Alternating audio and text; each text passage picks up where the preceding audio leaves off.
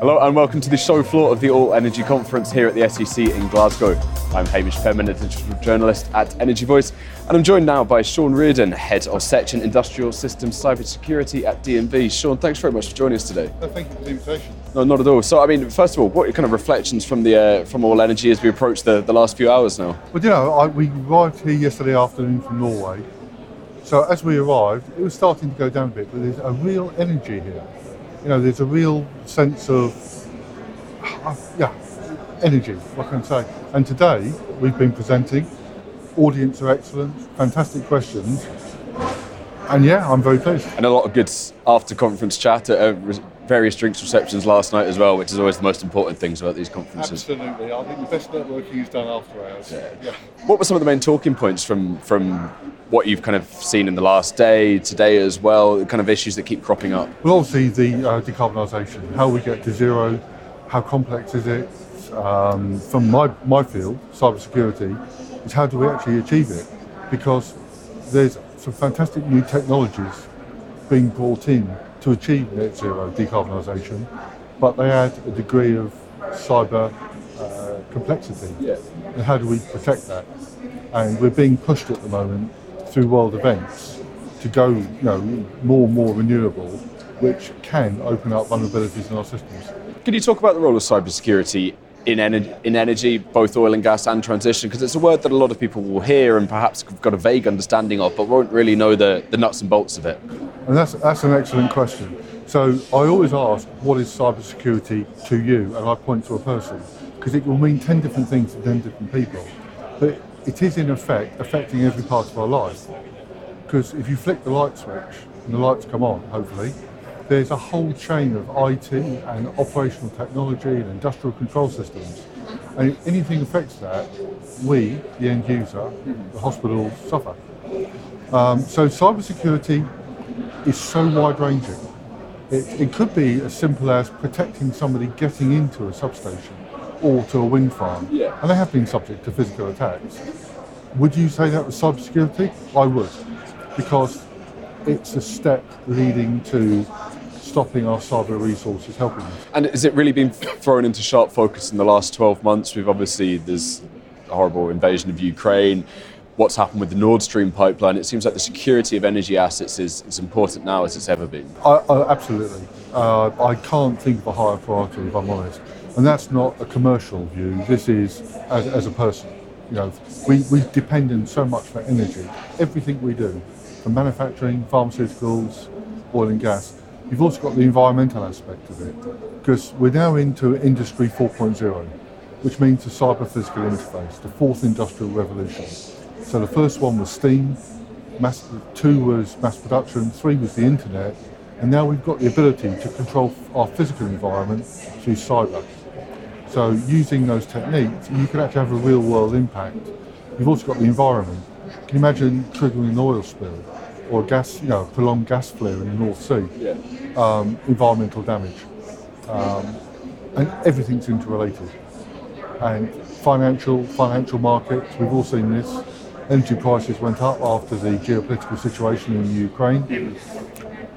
So although it's given us the impetus, or the industry the impetus, to go greener, it's opened up potentially more vulnerabilities because we're having to rush to build the infrastructure. Yeah.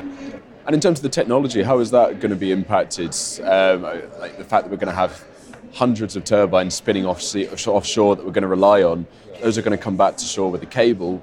That in itself is perhaps a risk. And how does DNV help companies to address that? Yeah, so DNV are very at the forefront of offshore wind, and there's some excellent research papers being published by our engineers. So you're right, the challenge is to how to secure them, how to locate them, how to monitor them. Because we're in such a complex industrial system, you might have 10 or 15 different suppliers. They all do condition monitoring, keeping up to date. You've got the energy markets, arbitrage, buying and selling. You've got the challenges of transforming the electricity, how to get it to shore. But it brings me back to my first point. They are physically vulnerable. There were some reports on the BBC in the last few weeks where suspected Russian ships were mapping the seabed, spending time near installations. So cybersecurity can be affected by physical actions. So my view is security is a mindset. You have to start thinking about everything, not just fingers on keyboards. Right. It's the whole lot. And what can industry do? Because I mean, there's only so much that DNV and others like yourself could probably do to bang the drum for cybersecurity. It must take receptiveness from companies as well to look at their own risks and flaws and to adapt to them. Absolutely. Well, the older industries like oil and gas, very well established in safety, and their cybersecurity is better because the risk and the potential outcomes are so severe. With the renewables, perhaps, there's not that risk of that widespread damage. Yeah. So there's a lag in catching up. Their technologies tend to be a little bit simpler in terms of complexity, but no less important. So I would recommend industry associations, which we're seeing coming up now, sharing data, either in Chatham House rules, anonymisation, and it's being done in certain industries now. I've seen it in the maritime industry, particularly in Norway, and they're starting to share this threat intelligence because one of the biggest factors identified for lack of cybersecurity in industry is qualified personnel. Right. And the last figures I saw, there was 1.5 million people shortage throughout the world. Yeah. So companies, even if they could afford to hire, for instance, DNV, there's only a certain number of people we have and our competitors. If they try and hire indirectly, they suffer things like short-term staff because they're being poached elsewhere. And how do you build up that expertise? And with DNV, we have an ideal situation because we're such a big engineering company. It's across every industry vertical, and we can draw on that. Now, I'm not an expert in mechanics, but I can ask someone that is. Yeah. And they similarly ask people like myself and my team who are experts in industrial cybersecurity.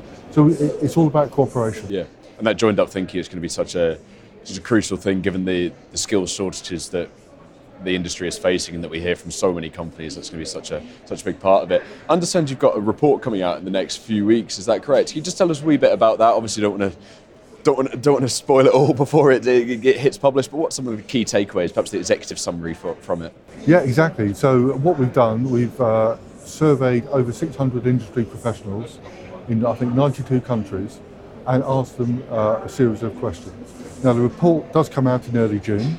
So I'm just going to give you a teaser at this stage. All right, we can work with that. Yeah, and it's starting to show an improvement in some areas. So for instance, supply chain features heavily.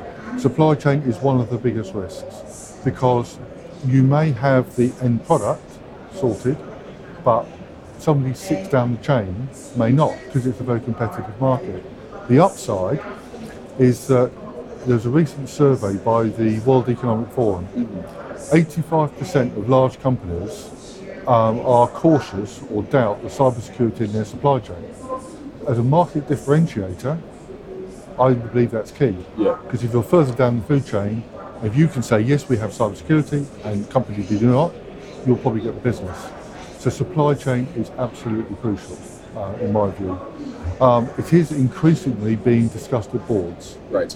I can't remember the exact figure, but I think it's around 70%, which is quite encouraging. However, there's a lower figure in terms of what we're going to do about it. And do we have to be reactive or proactive? And we published this report last year as well to serve as a baseline. Yeah.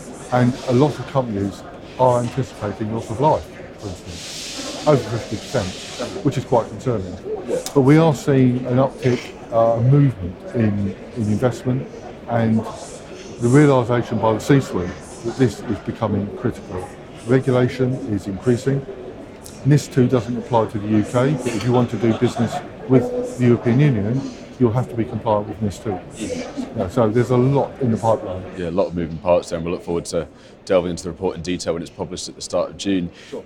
We're kind of running out of time, Shaun, but just one point before we finish. If there was one kind of key takeaway that you'd like someone to go home with about probably cybersecurity and to take to their businesses, what would that be? Critical thinking. It's don't constrain yourself with what you would do as a person, because we all put our own morals and our ethics and our judgment because we're decent people. The bad guys don't. They don't care if your children have nowhere to live. They don't care if you live in a tent. So when you're looking at the threat landscape or the attack surface, think absolutely everything. And if you're receiving emails, critically think it. Would the tax office send it to my Gmail account unprotected? So critical thinking. So what I'm trying to say is it's a mindset. If you can always get technical expertise, you can always ask for management support, but the people responsible for cybersecurity must have the correct mindset. In fact, that is the most critical aspect. Brilliant. Some sobering but really important messages there, I think, and good ones to take away. Well, thanks very much for your time, Shaun. That was absolutely fascinating and certainly gave me an insight into something I don't know a lot about, so that was brilliant. But yeah, thank you very much again. And here we are now reaching the end of All Energy, but to read up on our copy from the last couple of days, please visit Energy Voice or SG Voice.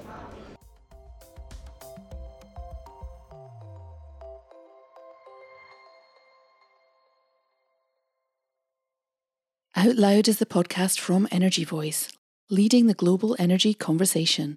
Bookmark and subscribe to energyvoice.com, sign up to our newsletter, and follow us on LinkedIn and Twitter for expert analysis and insight right across the energy sector. Subscribe to Out Loud on Apple Podcasts, Spotify, Google Podcasts, or wherever you get your podcasts, and please do encourage colleagues and friends to listen to Out Loud too. If you've enjoyed it, leaving a rating or review, especially on Apple Podcasts, helps others discover it too. Thank you.